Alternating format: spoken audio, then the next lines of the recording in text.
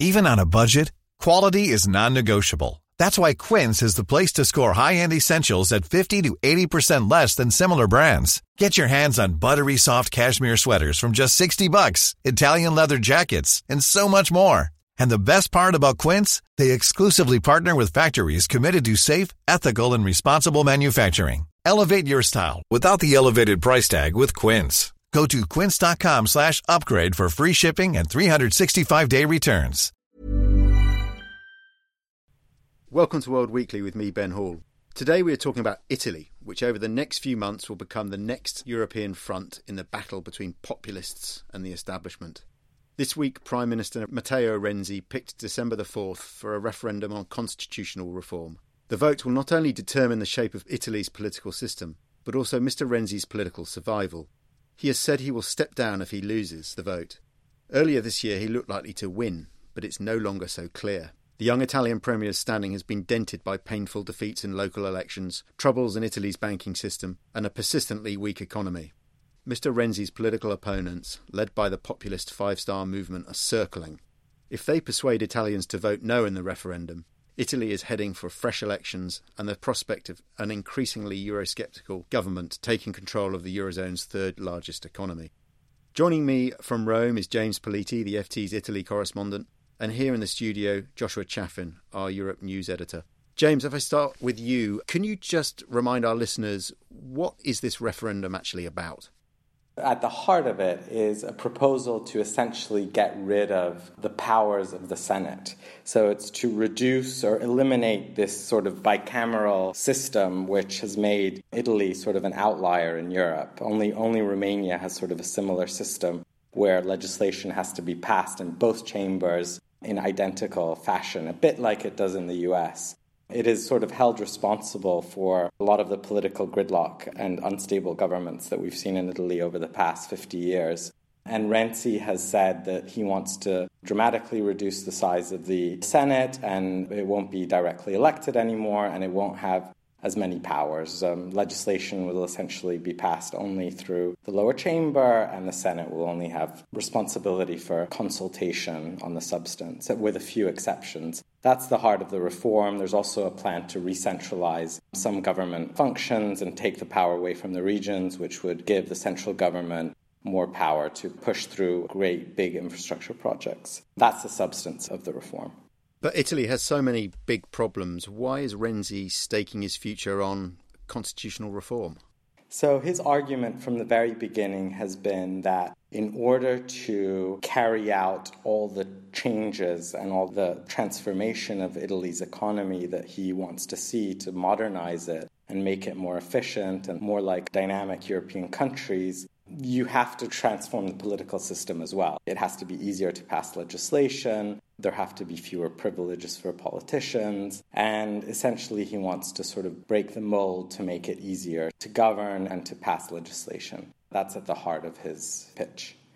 That all sounds quite sensible. So why are the opposition so against it?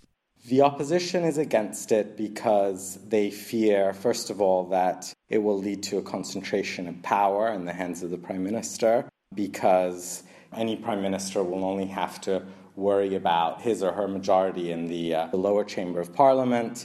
And this is sort of combined with an electoral law in the lower house, which gives a supermajority to the governing party. And so the fear, especially in a country like Italy, which has had authoritarian leaders in the past, Benito Mussolini was one, but also in the sort of democratic era, has had strong men like Silvio Berlusconi in power. Some see this as a risk, and looking forward, imagine the populist Five-Star Movement controlling government with a supermajority in the lower chamber, and things look quite risky. So that's where the opposition is focusing most of its attention on a substantive level. And then on a sort of more political level, the opposition parties simply see this as a chance to get rid of Renzi. And how do you rate Renzi's chances of prevailing in December? Well, at the moment, the polls are showing a toss-up with a slight edge to the no. So I think he's facing an uphill battle, and he may well not prevail. Counting against him are, as you said in the introduction, the weak economic recovery, the country's banking problems, the migration crisis, which is still alive and well, in a sense that Renzi personalized this too much from the very beginning. In his favor, however, he has the backing of the business community. He's trying to put on a more positive message, essentially saying, if you believe that Italy can change, then you have to vote yes. And if you want things to stay as they are, then you should vote for the no. So he's sort of trying to put the populists in their place in a way and turn the tables around on them and say, I'm the real change agent here, and it's the populists and the opposition who are in favor of the establishment and things as they are. Josh, if I can bring you in, what do you think the rest of Europe is thinking about this latest fairly big gamble by Matteo Renzi?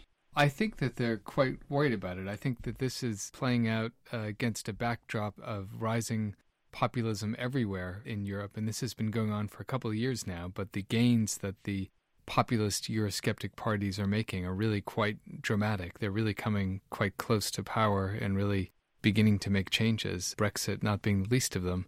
I think there's a lot of desire to keep a strong pro-EU leader in power in Italy, and if you look at the alternatives to Renzi and you look at the other parties, they're mostly Eurosceptic, so I think that's a risk.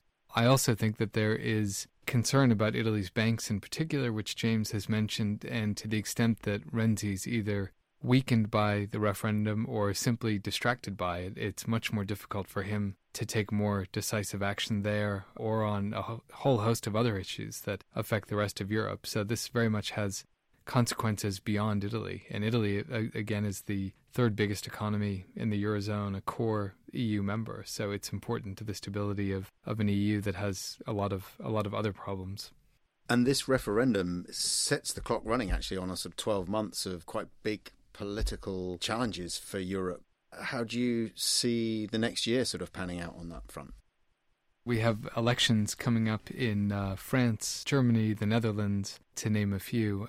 A defeat for Renzi here would certainly give a gust of confidence, I think, to the populist forces elsewhere. They're already making big inroads. The National Front is widely expected to make it to the second round in France. The alternative for Germany has stunned Chancellor Merkel already in regional elections. So I think people already have quite a lot of concern and worry about how those contests are going to look.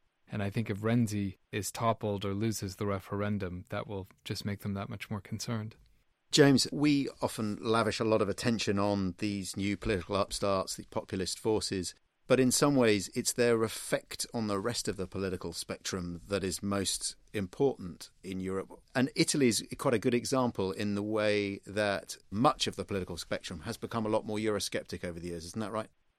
Yes, absolutely. I mean, we have the second largest party, the Five Star Movement, which is advocating for a referendum on membership of the euro. We have the third largest party in Italy, which is the Northern League, which is actually calling for an outright exit from the euro and is at times even questioning membership of the EU. And we have the fourth largest party, which is Forza Italia, which was led by former Prime Minister Silvio Berlusconi, which is highly Eurosceptic, especially in some of its sort of factions, and believes that Berlusconi himself was undone by an EU-led plot. And then you have actually the Democratic Party, which is led by Renzi. It's the ruling party. It's the most pro-EU party there is in Italy at the moment of the major parties. And it has been forced to sort of adopt a much more confrontational standing towards the EU than many of its predecessors. So I wouldn't call it Eurosceptic, but certainly much more sort of Euro-critical than it has been in the past. And that just reflects a major shift in Italian public opinion, which once was highly sort of supportive of EU membership and is now much more disenchanted. The Five Star Movement has taken power in Rome and some other big Italian cities and is already facing some difficulties in actually exercising authority. Are we overestimating their ability to take power at a national level? The first 3 months in power for Virginia Raggi, who is the new mayor of Rome, who is a Five Star Movement mayor, have been quite disastrous. Even as we speak, she has not been able to nominate a budget advisor in a city that's deeply in debt, which blocks her ability to implement any kinds of economic measures. And also, she hasn't really made any improvements to either the rubbish collection situation or the public transport situation, which Romans feel afflicted by on a day-to-day basis. So that definitely has dented the reputation of the Five Star Movement as a potential governing party. And I think it will continue to do so if things go on as is. I think the problem for the Democratic Party is that many Italians are still backing the Five Star Movement as a protest movement, and many feel that they have enough gripes with the traditional parties to continue to support the Five Star Movement, even though they can see so many of their shortcomings exposed on a daily basis. And that bodes pretty badly for Mr. Renzi. My thanks to James Politi and to Joshua Chaffin. World Weekly is produced by Hannah Murphy. Until next week, goodbye.